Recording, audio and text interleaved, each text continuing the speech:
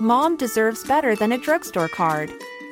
This Mother's Day, surprise her with a truly special personalized card from Moonpig. Add your favorite photos, a heartfelt message, and we'll even mail it for you the same day, all for just $5. From mom to grandma, we have something to celebrate every mom in your life. Every mom deserves a Moonpig card. Get 50% off your first card at moonpig.com. Moonpig.com. Hey, I'm Ryan Reynolds. At Mint Mobile, we like to do the opposite of what Big Wireless does. They charge you a lot, we charge you a little. So naturally, when they announced they'd be raising their prices due to inflation, we decided to deflate our prices due to not hating you. That's right. We're cutting the price of Mint Unlimited from $30 a month to just $15 a month. Give it a try at mintmobile.com/switch. $45 up front for 3 months plus taxes and fees. Promo rate for new customers for limited time. Unlimited more than 40 gigabytes per month. Slows full terms at mintmobile.com.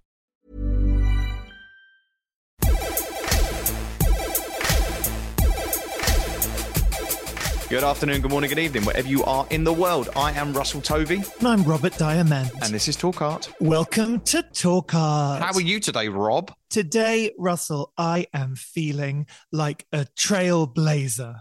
Yeah. That's not a blazer you wear. That is actually someone who burns new ground in culture. Yes. And I'm also feeling sophisticated because that was a word that while I was researching this episode, I heard our guest wanted to be when she was growing up. And I did too.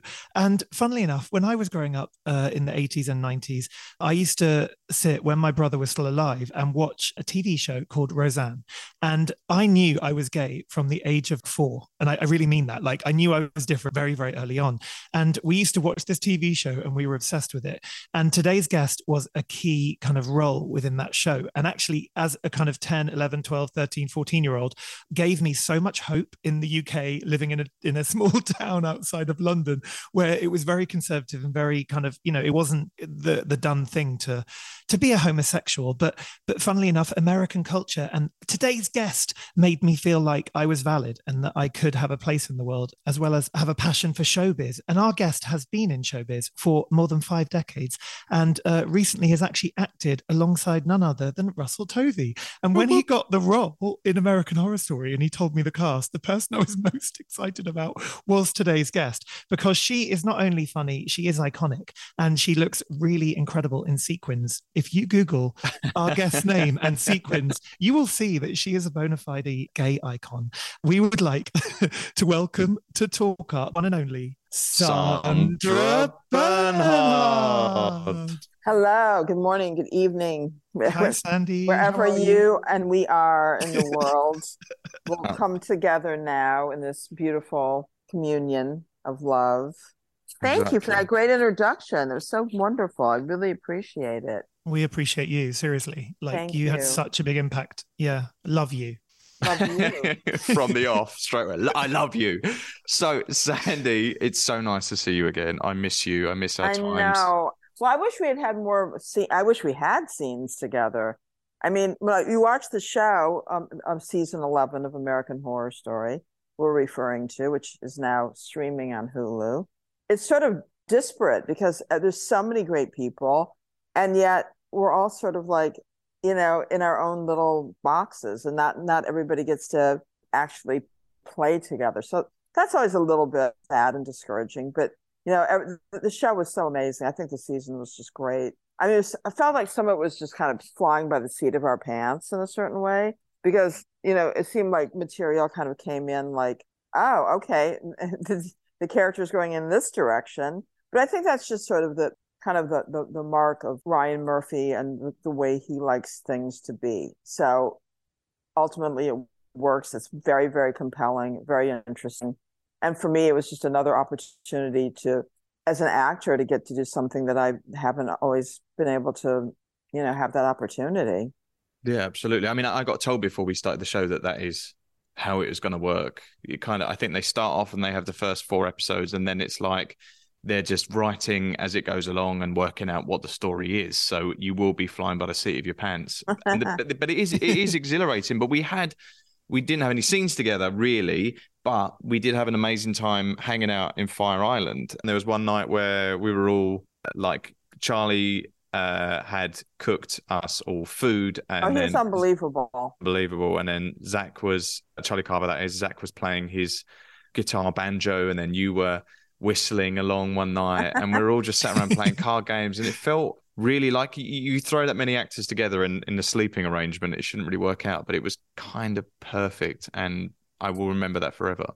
Oh. I know. I mean, it was only like I was only there for like 2 nights, but in a place like Fire Island where you did feel disconnected from the rest of the world, and we were all just sort of there, and really it was like a communal experience, and I think that's what's really missing in general from the planet right now, is that ability to just stop and connect with people.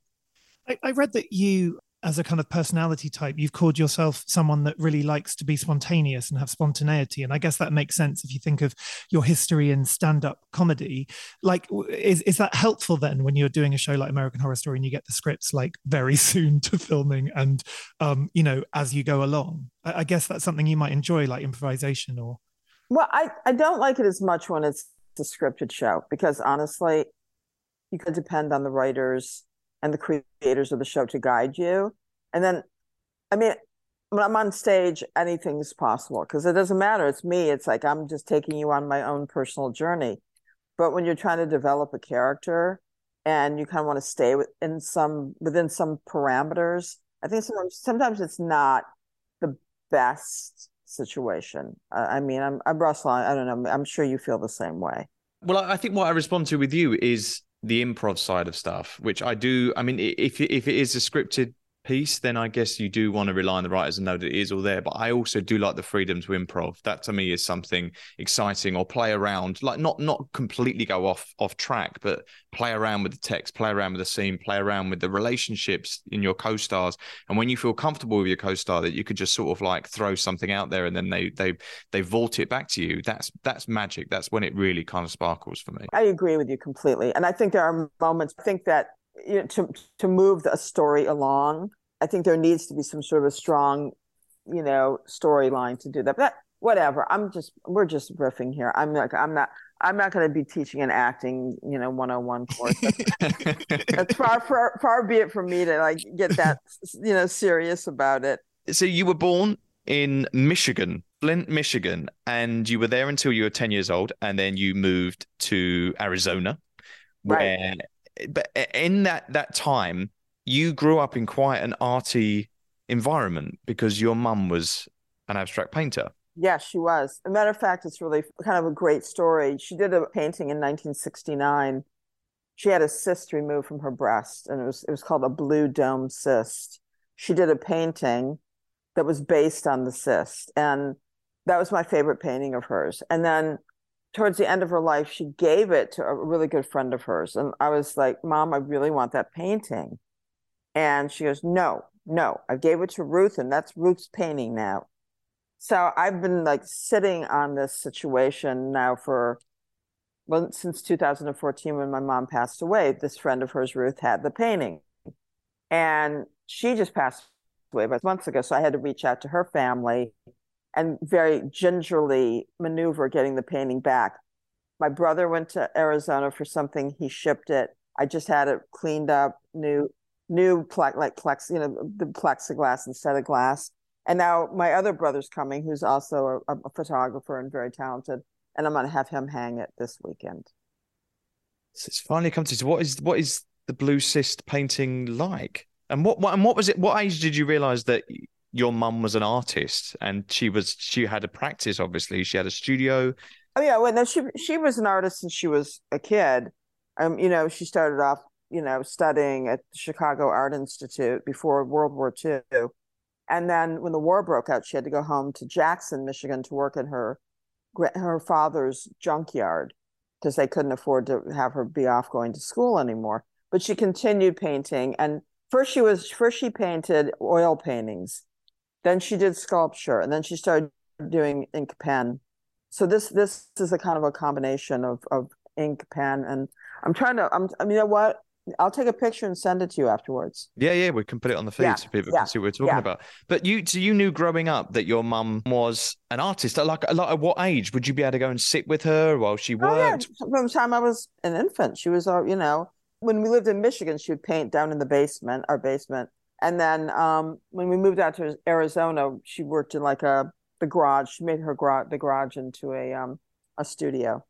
And would she be exhibiting and?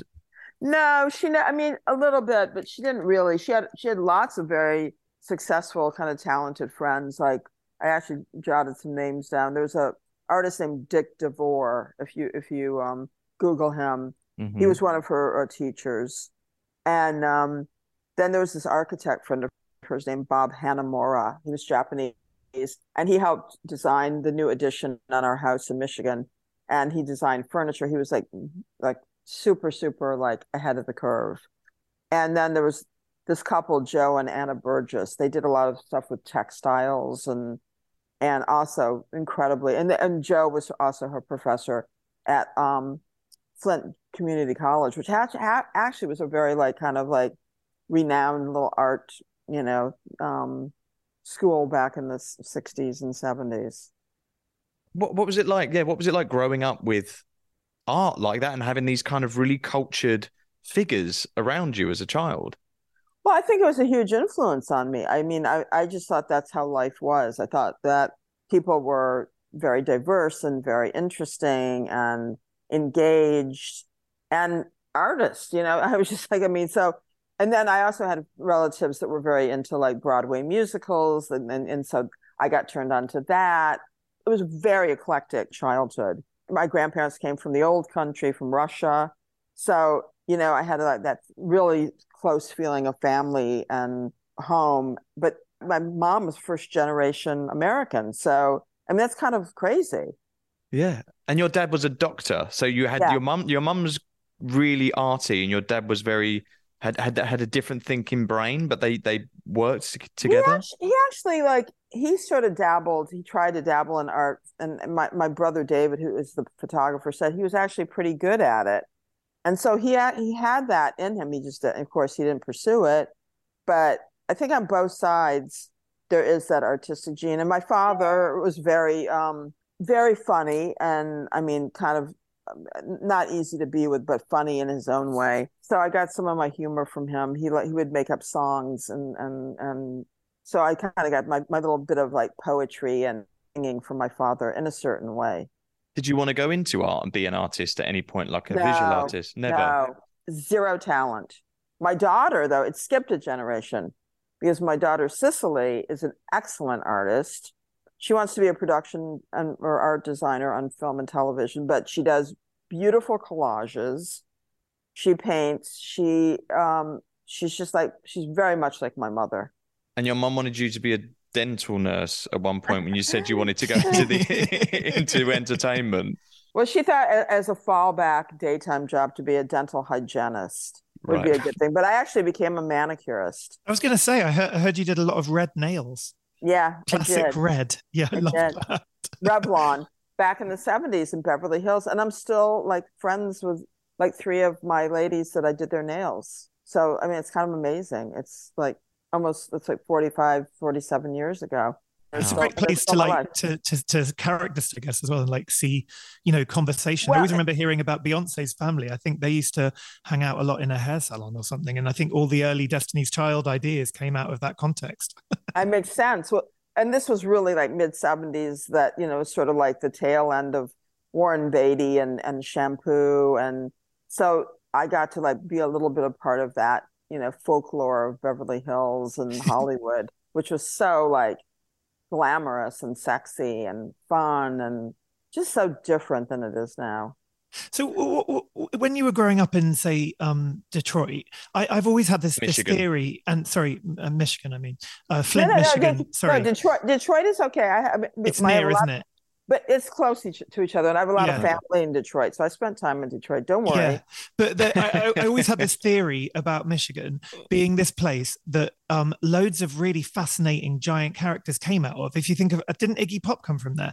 And Alice Cooper and David Bowie even spent time there, and kind of, I remember remember reading him saying that it was such a blank landscape in many ways that he was able to think about inventing, a persona or something. And then obviously your then friend Madonna, and there's been so many people, and even more recently, like I think White Stripes and so many people. But was there something about Michigan for you that you think fed into, you becoming the star that you are? Well, it was one piece of the puzzle for sure, because Michigan at that time was a very flourishing with, the automobile industry, and people had, a certain amount of liquidity, money to spend, and people, I mean, the middle classes were flourishing back then. And I think that makes such a big difference, that when everybody at every strata of society can live a relatively comfortable life, it makes for more, of a more of a collective. I think that, and that now it's harder and harder for people to be able to just get by. But back then, you could be a factory worker and still be able to have a nice house and educate your kids. And I think that's just, it's sad that's it's such a struggle now for people, and that's missing. I mean, I think that's universal. I think it's across the board. So in that way, I felt that there was much more equality growing up than there is now. How did stand-up come into your life? And what I really love about your stand-up and how you've described it is that you see it more as a performance art, and your shows are orientated around a performance art level of stand-up. That's something that I've just been totally fascinated with you. How did that come into your life? Well, I was always funny, and I was always like a commentator, like in school. When we moved out to Arizona in high school, I would always kind of get up in class and comment on what was happening in the world or politically. But I could also make people laugh by doing that. So it became sort of second nature for me. And also just like growing up with the influences of people like Carol Channing and Carol Burnett and Mary Tyler Moore and all the kind of early, comedic actress types. And, late night television was like, The Tonight Show and Dick Cavett, all the people that were so like urbane and smart and funny, and, that just being able to be nuanced was just second nature. And again, it amazes me that, especially in our country, that was just the norm. And now everybody just seems to be like so fractured, and people have lost their interest in things that are challenging. And back then, it was just nature to watch entertainment that brought people together. And it was the unifier, not the divider. What was the reaction like to your stand-up when you first started, when you were going down a more performance art route with it? And would you see your stand-up as art, as performance art, rather than... Not really, because it's not... I don't think it's like so inaccessible. I think it's actually very accessible, but you still have to have some references to things that are very eclectic. I mean, whether it's fashion or music or pop culture, I mean, the list goes on and on and on. I expect my audience to bring something to the table where they're responsible for disseminating what I'm talking about, so I don't have to break it down for them. I mean, I've always been of the mind that if people come to see me, then you just have to, like, if you don't know what I'm talking about, then later go read about it or figure it out, because an artist, as a performer, you want to bring people up, expose them to things that they wouldn't necessarily get to experience. And I think that's why I've had longevity, and why people come to me, for that sort of insight. I think your mantra is always something that I've really responded to, and Rob talks about at the beginning about staying curious, but staying engaged, remaining open, and remaining surprised. Yeah. And that is such an incredible place to make work from. What does that feel like? What that ability to make work from that place? Well, it's very immediate. I just got back late last night, which is why I seem a little bit hazy. I did 3 nights down in Texas. It was all anchored around this LGBTQ organization called Fiesta Youth, which a lot of Latina kids and their families. It's a support group for people to like feel okay about their sexuality. So that was how the whole gig came together. Then I did Dallas and I did Austin, Texas. We were driving all over Texas, which was like, I hadn't been there in years. And it was just so interesting to see how that part of America, just a little snapshot, because, you know, I wasn't there for very long, but just like the whole idea, like, this is America, this is Texas. They have these giant flags flying, American flags, and the Texas flag.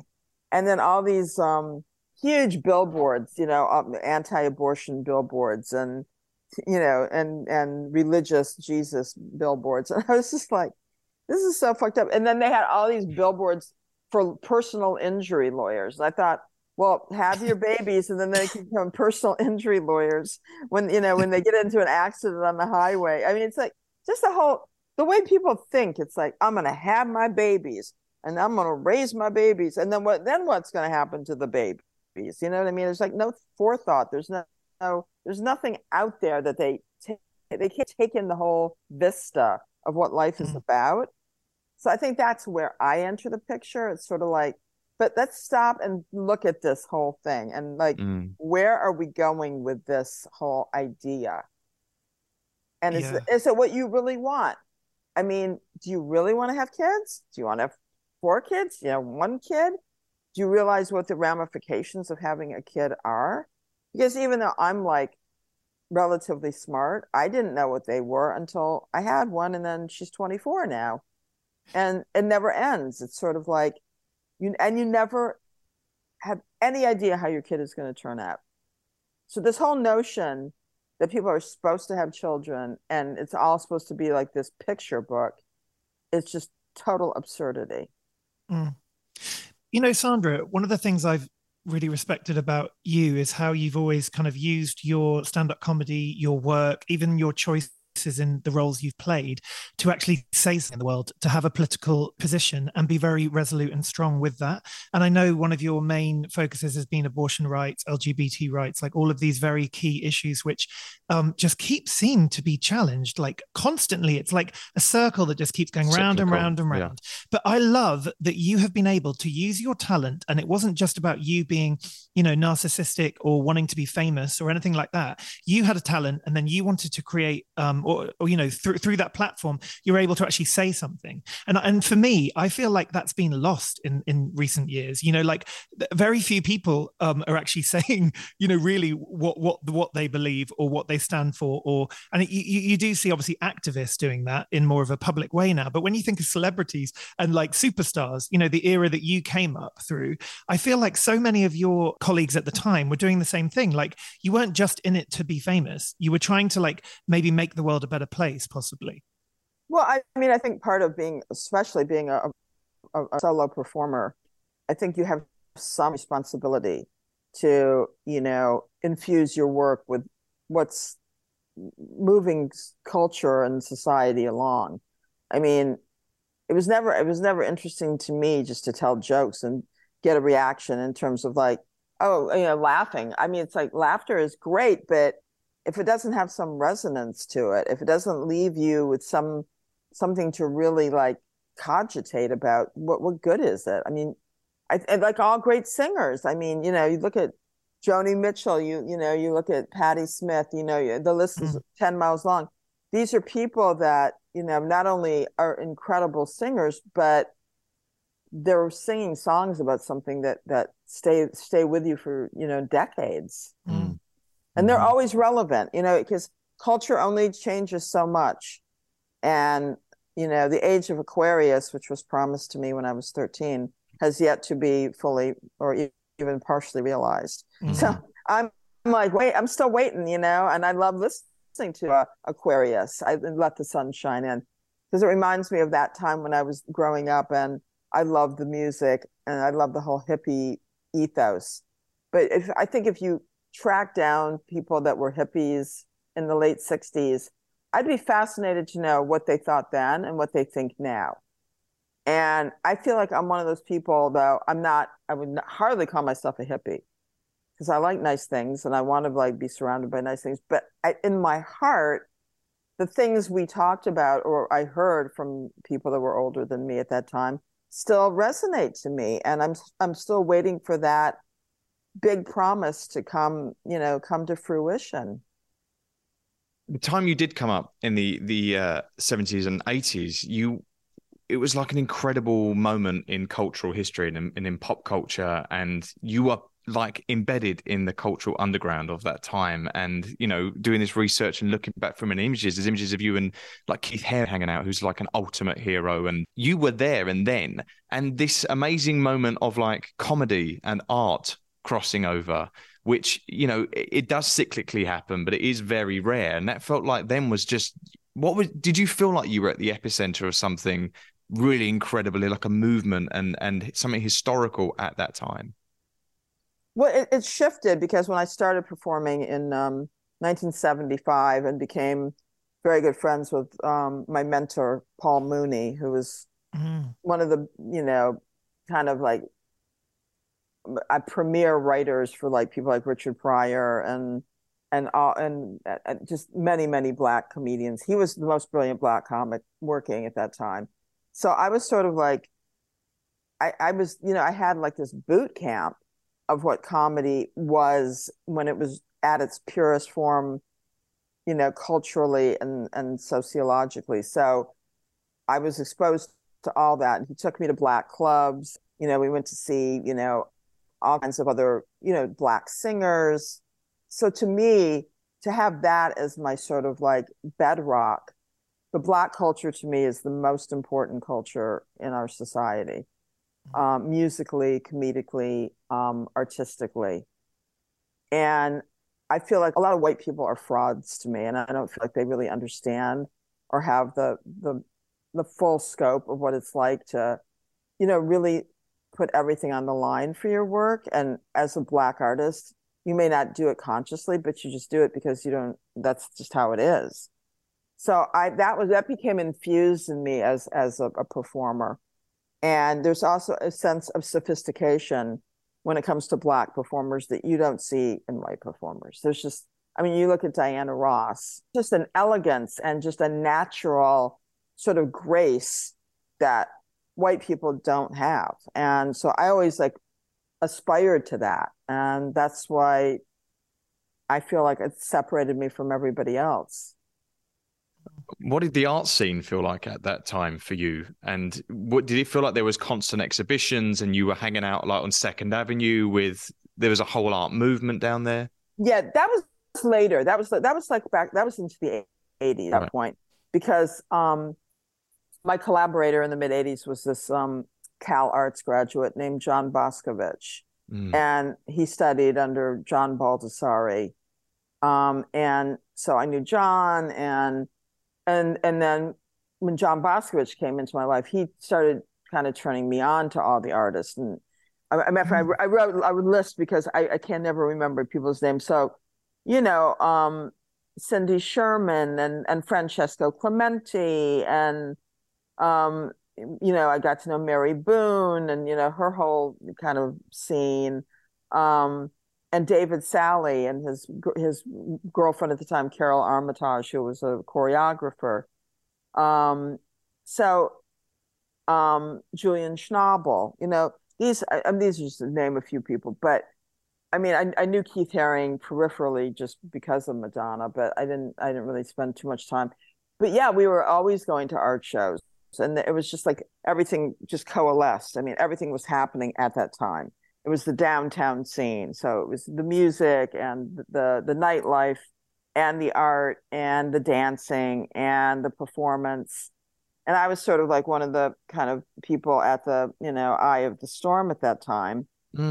And so that was very exciting for me. And everybody came to my shows. And then I had entree into everybody else's world. So the only thing I regret is that I didn't buy more art at that time. That was stupid. I wish I had a Cindy Sherman. I was like, I could have bought stuff back then. I'm not saying it would have been cheap, but it would have like appreciated a lot. And I just didn't do it. And nobody was advising me in the right way. So I'm mad about that. But why do you think you didn't do it? Why do you think you wasn't? I don't know. I just didn't. My head's never been into like, I don't do things for investing, That's just not. I do think I'll buy something because I like it, but Also, I really wasn't making that money then, so maybe I was just like, I don't know. Maybe I was just being frugal or something. But Yeah. I do wish that I had a few more pieces of. I also sometimes think that when you're a creative person yourself, you wouldn't like think necessarily to buy. You know what I mean? Like, yeah, you think, like, why aren't people just giving it to me? But you know what? Some people did. Like, I'm looking at this really cool little piece by the conceptual artist Mike Kelly. Oh yeah, love. He did this really amazing. He was doing a whole series of like high school drawings, like kids, and so it's this picture of Abraham Lincoln, and it's done on a piece of school paper. And then there's a little swastika in the middle of Abe Lincoln's head, like something a kid would do while they were sitting in class. So he gave me that. So that's nice that I have that. I have a few things people have given me. Well, so you knew Mike Kelly? Yeah. Oh my God, because he's one of my favorite ever artists. Yeah. And the show they had at MoMA PS1, like I don't know when it was, like 4 years ago or something. I literally spent a whole day there because I'd never seen it all in real life, and it was so incredible. They have all of his stuffed animals. And yes, yeah, they had like it was like a whole retrospective, so it had rooms full of all the original work. You know, it was just totally extraordinary. But to me, that was one of my favorite things anybody ever did, was like all those dirty stuffed animals. I thought it said so much, and it was just like, yeah. So I knew him through John Boscovich, and I went to his studio out in LA, and he gave me that little drawing. Let's talk about John Boscovich, though. You actually worked together on your one-woman show. He was helping you with the performance side of it, but he himself was a filmmaker, artist, and a writer. He wasn't any of that until he met me. He was an artist, a graduate of Cal Arts, and he got his law degree. And then I met him. He was really like naturally funny and like sarcastic and a little bit mean, super, super mean, which, I mean, I don't consider myself mean. I am like cutting edge, but so he infused a lot of my work with his, took it to the edge in a way that maybe I never would have. But we had a great time collaborating on Without You I'm Nothing. And then we did a follow-up show called Giving Till It Hurts, which never got filmed, which was maybe even more brilliant than Without You I'm Nothing. Sadly, that just didn't have, I don't know what happened. It didn't. And then he put the show together with me and my other collaborator, my musical director, Mitch Kaplan, who I still work with to this day. We sat in Mitch's apartment and we wrote Without You I'm Nothing and came up with all the ideas and the songs. And then John he directed it, and then we did it off Broadway for 6 months. And then we turned it into an actual film. And it was like, it was a big deal. And now it's in the Criterion Collection, which is like, to me, like, of course, a huge honor. And sadly, John died it's been about 10 years ago now. He got very fucked up, went off the rails, got caught up with some bad people, got druggy, which was so weird for him because he was so like, he smoked pot, but he was just not a druggy kind of person. But he just fell off the rails, and he did such great conceptual work. And I have some of his pieces. Do you have one of the Electric Fan, which is his kind of iconic work titled Feel It Motherfuckers, Only Unclaimed Item from Stephen Arabino Estate 1997. Now, this is incredibly conceptual, but also very personal work for him. Do you know about that piece? I might not know about it, but Stephen Arabino was also my stylist, and he was a brilliant stylist. He did Without You I'm Nothing. He did a lot of my other performances and photo shoots, and then he died before John of AIDS. So there was a lot of I kind of like backed away from John at a certain point because it got too dark. Right. And so sadly we weren't close anymore, like the last 10 years of his life, really. Right. But this work, I think, is an iconic piece because it's, my projection onto it is that, Stephen died of AIDS and he had an estate, and the family went in and people went in and picked over it. And the thing that was left was this electric fan. And that was all that John was able to claim from his partner's estate. And then he made it into this piece, Electric Fan, which is in this kind of plexi box. It's an incredible work. For me, I hadn't really known about it until I was looking at your work. And then it makes me think of Felix Gonzalez Torres. It has this absolute kind of energy of that. And I feel like it's something that is now new to me and absolutely fantastically innovative and important and needs to be focused more. Well, John was a brilliant conceptual artist. I mean, I have a problem with conceptual art because the artists don't produce the art. You know, they farm it out to people. It's all ideas. But in terms of that way of thinking, it works for a live performance because it is only ideas. And then I translated it. So it was sort of interesting, you know. I took a lot of his ideas and then I added my performance styling and my personality to his ideas. So the conceptual element I felt was put to better use in this way than, I mean, I'm being very judgmental, but I just think that because my mom was an artist and painter, I like people who do things with their hands. That's fair enough. Absolutely. I really love the full title of that one woman show as well. Is Without You, I'm Nothing. With You, I'm Not Much Better. Which it really, I don't know, it got me. Really It's funny, but it's also so true. I'm sorry. It's like, oh God, I loved that. Well, it is all true. I mean, that was the irony. It was sort of like, without you, I'm nothing. It was sort of a throwback to like something, you know, a movie star would sign on a picture in the 1930s or 40s. Because how sincere were they by saying that, you know? And that's where that title came from. Like, yes, without you, I'm nothing, darling. Hey, I'm Ryan Reynolds. Recently, I asked Mint Mobile's legal team if big wireless companies are allowed to raise prices due to inflation. They said yes. And then when I asked if raising prices technically violates those onerous 2-year contracts, they said, "What the f*** are you talking about, you insane Hollywood ass?"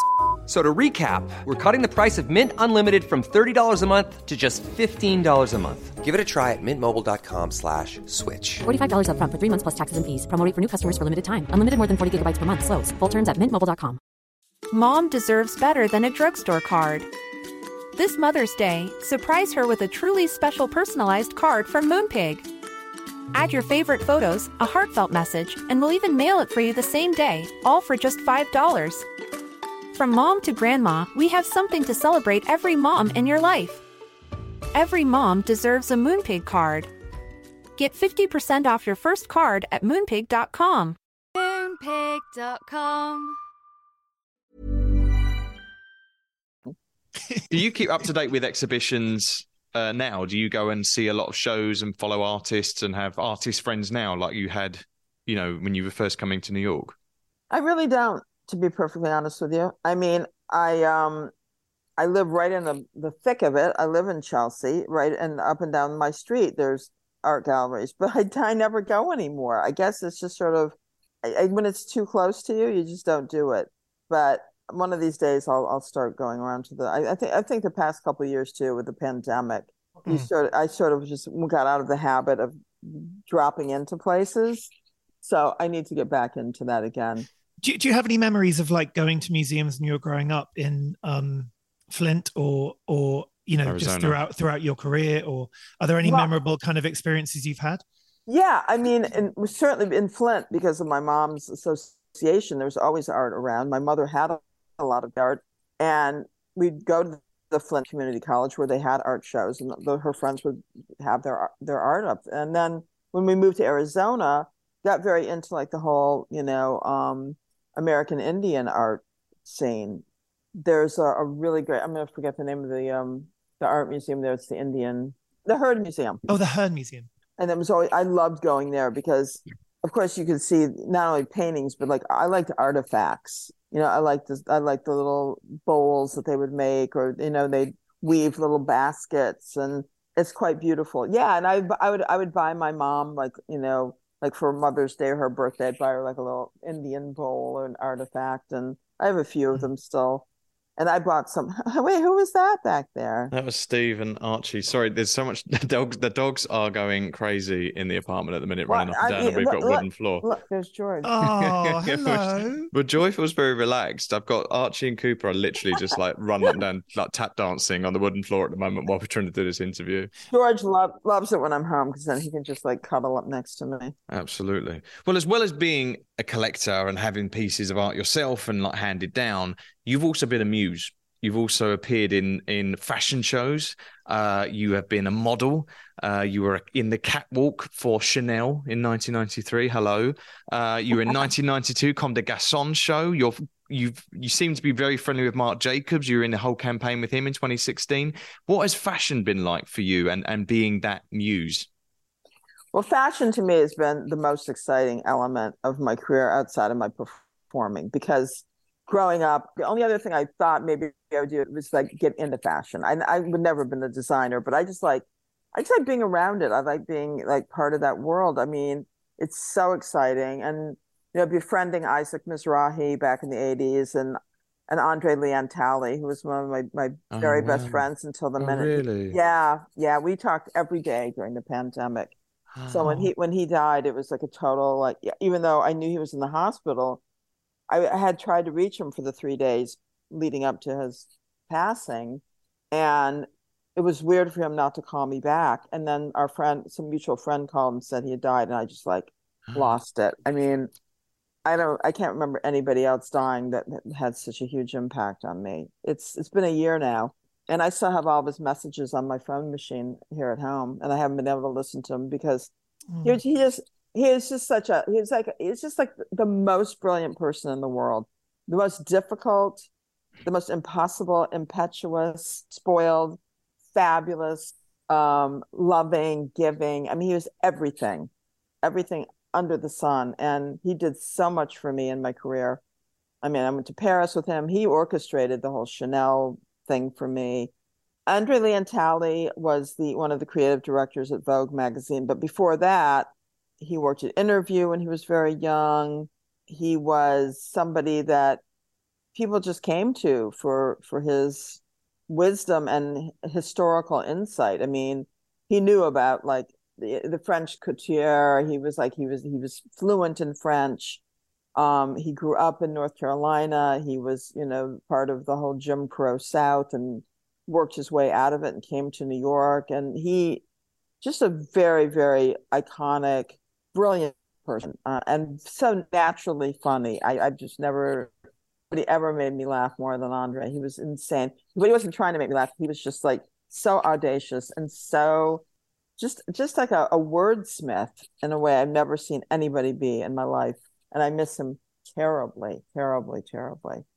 But so the fashion came through that friendship, but also, it just seemed to happen along the way for you. Well, it was before that too. I mean, a lot of it came through Isaac Mizrahi because he started dressing me in the 80s. So whenever I went on the David Letterman show, I'd wear an outfit from him. And that became a very big thing because nobody was doing stuff like that back then. I mean, yes, Diana Ross, there were people that were very stylish, but nobody was like talking about fashion. And like I would come on the show and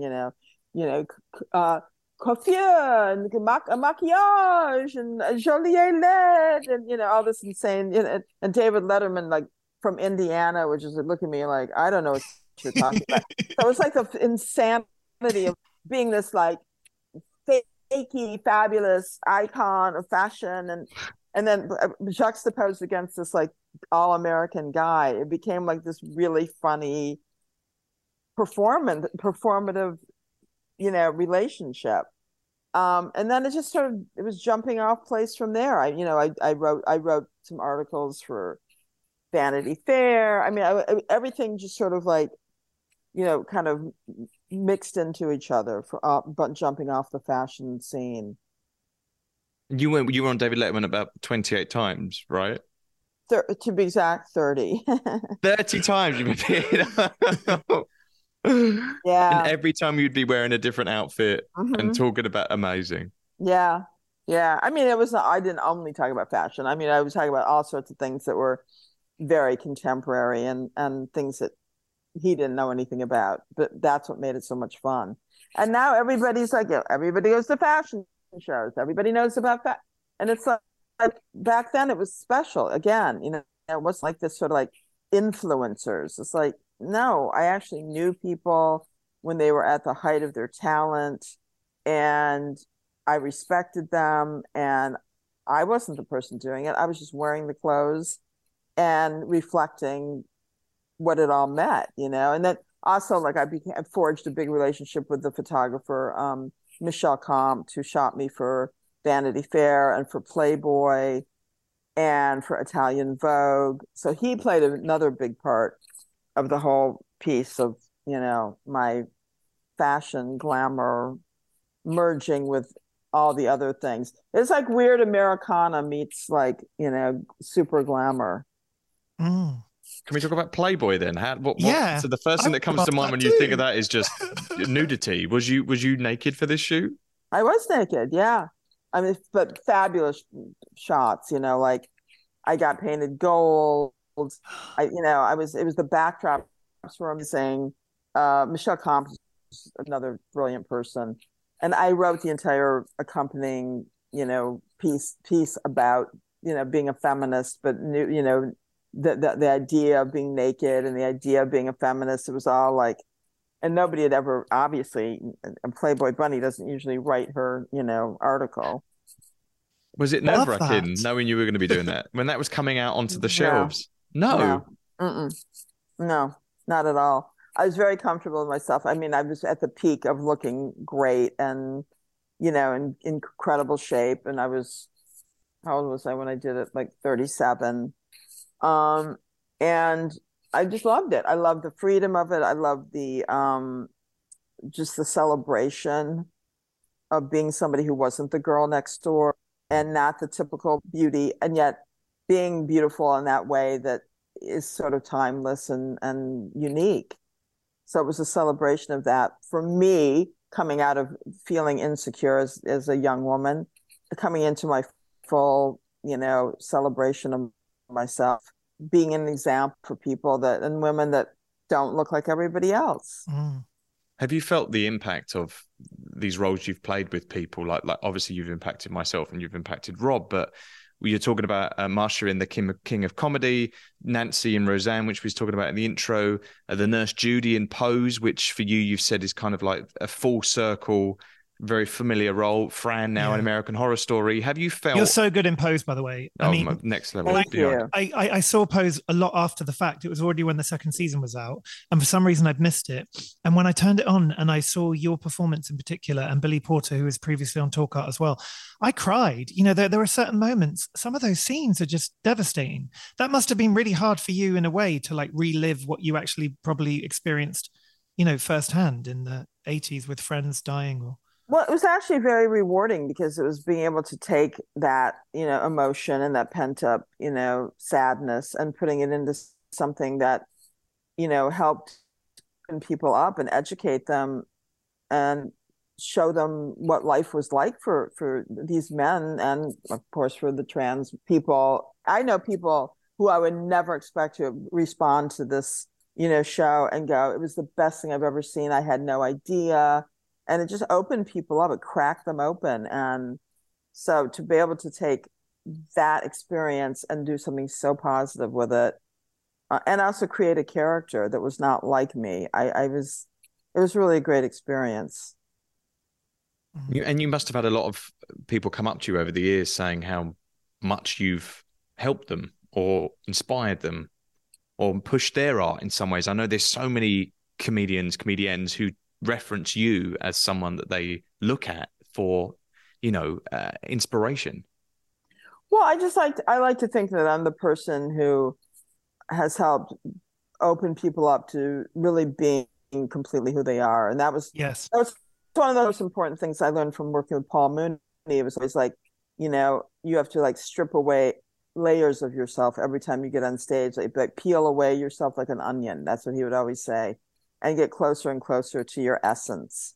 And, if you're going to have longevity in this business and if you're going to make an impact, you've got to be authentic and you can't just, emulate somebody else and kind of just skate on the surface. You've got to go deep and you also have to be strong and you have to feel like you can't just like fall apart every time something goes wrong in your life. If you want to make an impact and you want to change the way people look at the world, it's your responsibility to be strong and in a certain way be a warrior, because weakness is, it's just an easy way out. And I'm sorry to say it and be judgmental, but I'm not always like happy about when people show their too much weakness. Vulnerability is one thing, but weakness another, you know? Yeah. I use the word trailblazer for you because if you think back to when you were, at the Comedy Store in West Hollywood, there weren't that many female comedians at the time, were there? Like doing what you were doing. And it was such a male-dominated, misogynistic kind of era to be coming up through. Yeah. But I was really interested. Can you speak a bit about in 1978 in the Belly Room? Because I love this. I'd never heard that part of your story until researching this episode. And I was like, what? It's so cool. Yeah, well, it was a room at the Comedy Store for just women to perform. And my other mentor and really good friend, Lotus Weinstock, who was like also brilliant, Lenny Bruce's last girlfriend, but that's only one tiny, element to who she was. She also sadly passed away many years ago. She was just like this free spirit. And so together we would host the evenings and like she played piano, we'd improvise songs, we would do all kinds of like just insane, bits and pieces. And it was just a room where nobody came to judge you. You just like, you could get up and become a complete version of yourself. So even though I hated the idea of being sort of relegated to, a little room upstairs, I made the best of it. And it's really where I got a lot of my confidence performing. Yeah, and I heard sometimes there was even no audience, but it didn't matter because it was like you just did the performances anyway. It's crazy. Well, it was such a small room. I think the most it held was like 25 or 30 people. Right. But there's a luxury in that, because you can just like do whatever you want. And then suddenly you can take that and go on to the next level with it. You mentioned that you hung out with Keith Haring slightly. What was he like? And did you meet the icons of Andy Warhol and Robert Mapplethorpe or Basquiat, these artists of the time? I don't think I ever met Basquiat, but Mapplethorpe shot me for, I think it was his last book of collections of women. And he was very, very ill at that point. I would see him I'd see him around town a lot here in New York. And he was like very frail, but he would always go, I want to shoot you. And so we finally made it happen. And it's a beautiful, iconic photo. As a matter of fact, the opposite page is Barbara Gladstone, speaking of the art world. And I went up to his studio on 23rd Street. And I remember going into his bedroom and he had all this iconography, crosses and rosary beads and all of his AIDS medication. It was just like very dark and very intense. And he came out like in his like silk robe and his monogram slippers, and he shot the picture of me. And I think that was the last time I ever saw him. I think he died shortly after that. Wow. Keith Haring actually came to my house in LA in the Valley. Madonna brought him over for dinner. He was kind of a goofy dude, he wasn't all that serious, but he was a combination. I think I remember being kind of goofy and shy. But there were not a lot of people. There were like maybe 8 of us. So I can't say we had any major conversation, but it was cool that he was in my house, and having dinner. Russ sent me an amazing photograph of you taken by Herb Ritz earlier today, which I'd never seen. And it's of your mouth. And it's such an extraordinary photograph because it captures who you are without really even seeing your full face. You know exactly who it is. Yeah, and it's so much about your instrument in the sense of your voice. The comedy, the spoken word, like, I don't know, it's a really, and your teeth as well. It's like, it's so you. I love it. Close up. Yeah, it's gorgeous. Yeah. What was that like, shooting that? Well, it was a whole day of taking pictures, and then I don't know, he just took a picture of my mouth, but I don't remember like there wasn't like a specific point to it other than that was just one. He just came in close and took the picture. Yeah. What was he like though to work with? Herb he's very sweet. A little, he's a little snotty. Nice man, but a little snobby, but interesting in that way. And obviously a very talented photographer and fun to work with. And all the photographers back then were just like Matthew Ralston and Greg Gorman. And yes. All those guys were like, again, it was like a special time. People really like worked hard at their craft and they were unique. That was the LA scene, and then there was the New York scene, and the London scene. I mean, everywhere you went, there was something that was happening in that city. Did they feel connected in some way, like the London, the New York, the LA scene? I guess New York and LA might have felt a bit more connected, but or did they feel like their own separate entities? That's what I mean. Yeah, they did. I mean, LA was very specific because to me it had this sort of, surfer, sun-kissed kind of vibe. And of course, New York was Robert Mapplethorpe and the whole art scene, grittier, Peter Beard, who I knew a little bit, I mean, it's just, the city identified people more then than it does now. I think there's less of that uniqueness to the place, and people kind of go everywhere, and there's not like it's necessarily a scene. I might be wrong about that. There might be, but just the world has changed. Everything because of social media and the internet. You can access anything, so it's not like you go to a place and like you wouldn't have known about it already. So, do you think that a scene could come back like that? That time could be cyclical and no way, no, because everybody thinks they know everything. Everybody's an expert. Everybody weighs in. The influencers, it's like they get invited to these fashion shows and shit, and it's like they're 19, 20 years old. They're just like people that have had like lots of plastic surgery. They don't know what the fuck they're talking about. They're not educated, and they have no soul, and they just have big mouths, and they go on TikTok. I don't know. I mean, this isn't even worthy of having a conversation about. The three of us here are unique people. I mean, we're also older. I mean, I'm obviously much older than you guys, but we're steeped in something different, and something different calls to us. This is not like we're not running every minute to like be talked about or seen, and and interacting with people we don't know. I mean, we know each other. I didn't know you, but we know each other in a more visceral sense. Yeah.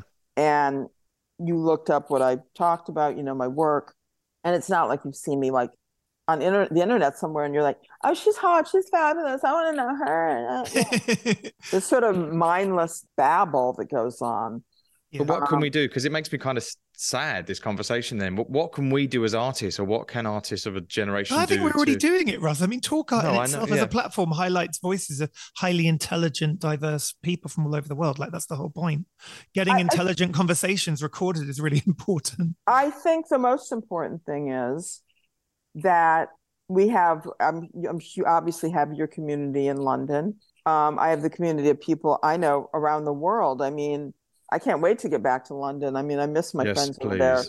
Yeah, believe me, I'm working on it. I need a good promoter, and I need a venue. If you guys, oh my God, I'm gonna start calling around. We need you on this. Oh, big time, big time. So you'll be in touch about that. Yes. Because everything shifts all the time, and when you come back to a market, it's like it's not. I mean, the last time I was there, I was at Ronnie Scott's. I don't know if that's the right place to come back to, but I'll throw that ball into your court.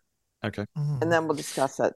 It's really interesting because I also remember connecting to you in the UK through In Bed with Madonna, which was called Truth or Dare in America. And if you think of that film, which was a kind of post-Warhol like document, it was a kind of first reality TV in a way. What was it like being exposed on that level? Because that was in cinemas. It was like seen by millions of people all over the world. Was that something that you found difficult to like be part of? You know what I mean? Like No, it was nothing difficult about it. I mean, the whole thing was sort of like staged. Was Obviously. it really? Yeah. Because I always felt like it was meant to be just like the camera just follows her around, but it wasn't. It was totally scripted. I'm not saying totally, but yeah, you have to. I mean, you have to create moments like that. It's very unusual to like have a flow to something. You got to create like an arc to whatever it is. Yeah. So like they brought me in to talk about specific things, at the hotel up in Toronto. And, I'm just, we're friends, but I'm also very good at like getting what was going on. So so we sort of just like kind of rolled with it because they wanted a friend of hers to be outrageous, and so I fit that bill.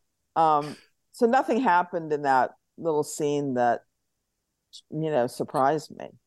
Right. But it must have been a the crazy attention, time with the attention and the because crazy you must time get so hanging much out. attention when you're with the world's biggest star. You know what I mean? Like, Well, but again, even then, if you look up pictures of me and Madonna, there's very few pictures of us. Mm. And had that been now, there would just be like endless pictures. But even though there were paparazzi around and people following us, there really weren't that many pictures taken. We went out quite a bit. We went to clubs, we went to events. Why do you think that is then? Because nobody had a phone. Nobody was taking pictures except actual photographers. And they weren't always there. Yeah, so you were able to have privacy then in that sense. Yeah, that's interesting. Yeah. So it didn't really feel overwhelming at all in many ways. No.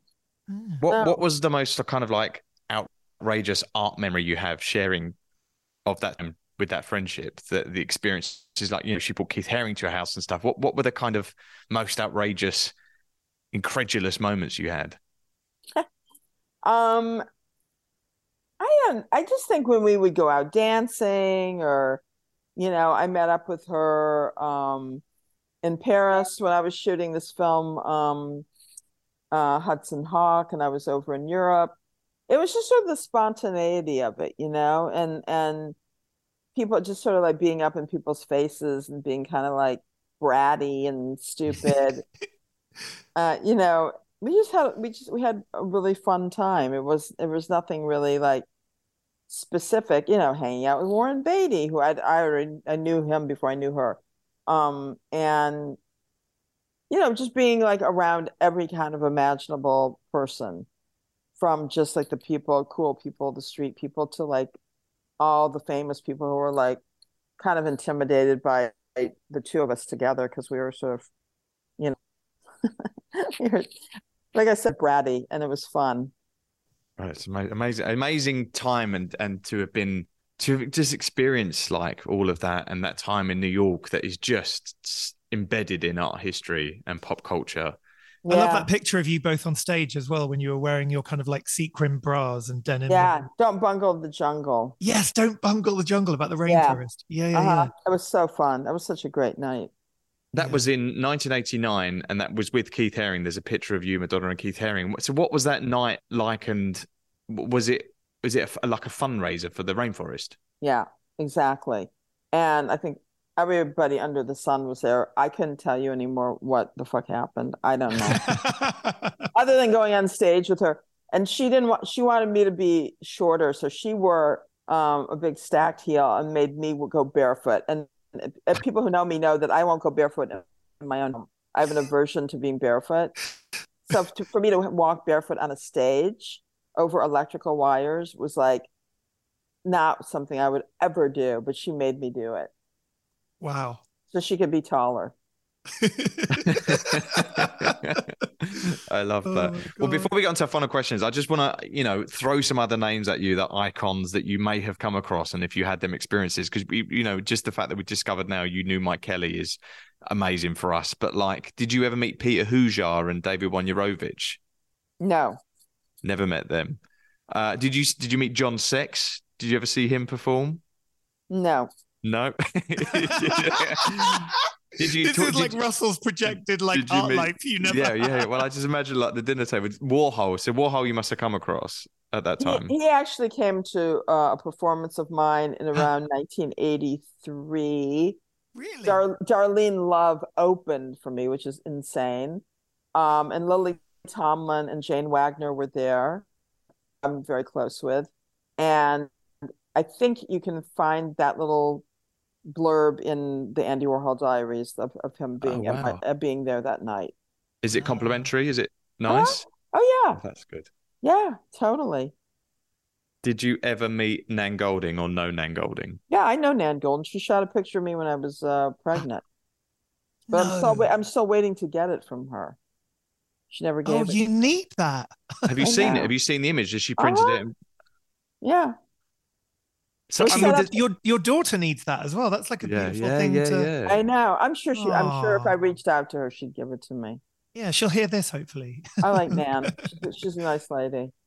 Well, I mean, what's that like being photographed by the? I mean, was Cindy Shemin photographs herself? So probably not. But what was it like having being part of these images like this. Herb Ritts is part of the Museum of Fine Arts in Boston's collection, and Nan's photographed you and Robert Mapplethorpe. Looking back, does that like blow your mind? It was very much like of the moment, and it was nothing like that was all like hyped up. The Nan Goldin thing came through a friend of mine, and we met through her.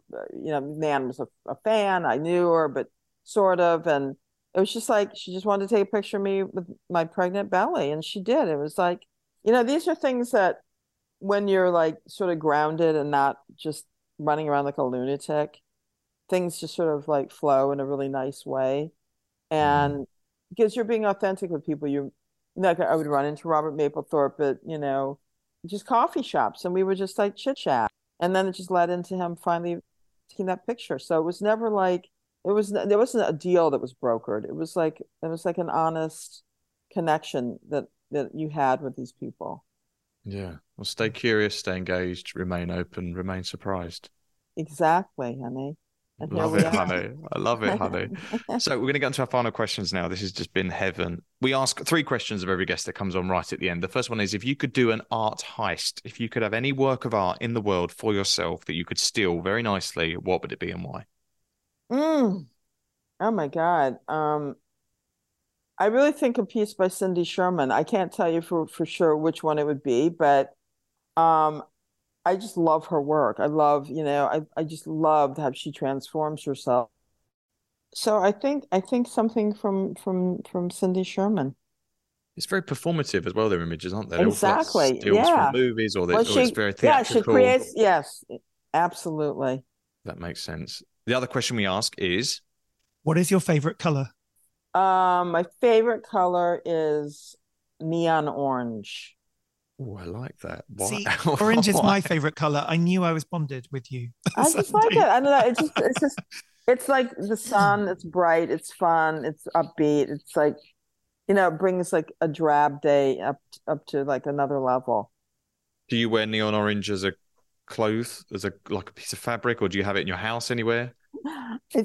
Yeah, I don't know. I don't necessarily have neon, but I have splashes of orange and also hot pink. They go nicely together. Look, I'm wearing neon orange right now. Yeah, that's it. I love it. I showed up for you, see? Yeah, you did. Can I quickly ask you something about a musician that you know, Chrissie Hynde? Because I love her, and the Pretenders are so awesome. And I used to live really near her in North London. And I live in a town called Margate now, which is like a seaside town. And there's a guy here who runs this kind of amazing like clothes shop. And he's really close friends with her. I think he managed her or something like that. I was tour manager or something. And he was saying we should get her on Tour Cart because she loves art. She makes paintings. She painted me, my daughter. Really? Uh-huh. And she live in New York now? No, she lives in London, baby. Oh, she lives in London. So because I saw a video of you guys, which I thought looked like it was in New York. It's a really funny conversation. She was on my radio show. Oh, okay, that's what it was. I love Chrissie, and she's the most real person in the world. And sometimes she's just like, she doesn't give a shit. She just will not. She'll just barrel through something, and she's right there. She's right there in your face. I love her. We touch all the time. I miss her. That's one of the people I want to see when I come back to London. Oh, so when she painted you, did you sit for her? Yeah. No, really? That's so cool. What are the paintings like? What's her style like? It's very like rough, raw, kind of like, I mean, I'll try to find that and send it to you too. It's please. Somewhere back in my phone, but I'll find it. Yeah, I'm a big chat. I really want to chat to her. If you want to put in a good word, please do. Yeah, I will. Yeah. I will. What is the best advice you've ever received when it comes to your art? I think what I said earlier from Paul Mooney is just like constantly, strip away all the layers of artifice and be as close to your authentic person as you can possibly be. And just never lose sight of who you are. How do you do that though? How do you strip away layers? In what capacity? Well, I mean, I feel like every time I walk on stage, I'm more who I am than I was the time before. Right. And I don't think it's something you can fully articulate. It's just it's a combination of being having it be a feeling, but also something conscious about the way you approach your work, and to just like sink into it and not like fight it and not be afraid of it. I love that. So what's coming up for you, Sandy? You've got an incredible website. It's jam-packed with magic of Sandyland. It's phenomenal just to delve into and go a deep dive and fall into. But what is upcoming for you? I'm also writing a scripted show with my friend Judy Gold, who's a comedian, and this seems to be like moving along. I mean, I hate talking about things because I get worried that, if it doesn't happen, or I just don't want to. It's not about jinxing it, but it seems to be moving along. So that's happening. And I hope that, I get more acting work this coming year, obviously. I mean, I hope Ryan Murphy calls me again. We do too. I love you on the screen. And, things like Pose, it was so, and American Horror Story, it's so important having these stories on the screen. And I'd never seen a show with so much, kind of heartfelt, tender moments from the trans community as well in Pose. I found it so revolutionary that was on BBC TV in the UK. It's so important. And I think in times where anti-Semitism and anti-abortion, all this awful sort of LGBTQI far right rights. Yeah, exactly. Trans rights. Yeah. It seems to be sort of trying to come back. It's like we have to just have people like Sandy on our screens. Well, thank you. So those are my goals, and just to keep putting it out there and staying strong. Yes. And staying love driven, but also love with fury, which I think is a good combination, because you can't just be a pushover. You have to be somebody who ignites the fire with love, but with strength and honesty, and just goes out and knocks the shit out of the commonplace. As I'll quote Andre, "Don't be pedestrian." It's so good. Love with fury and don't be a pedestrian. Amazing mantras to love lead with fury. I've never heard that one before. I love that. I haven't never said it, I'll be honest with you. So it's always nice when you say something, because you're really boom, you're in it. Well, for everyone listening, we're going to post images. Sandy's going to send us some images of her mum's art and of the photographs. And we need the Nan Goldin photo. That's amazing. Goldin photograph. And also, everybody, you guys can't say this, but everybody watch American Horror Story. Both of their performances are next level extraordinary. And I was actually just at the British Vogue dinner with Edward Enninful, and Edward said he's been watching it and he's obsessed with the show. And so is Maxwell. Tell Edward he needs to get on my radar and do something with me.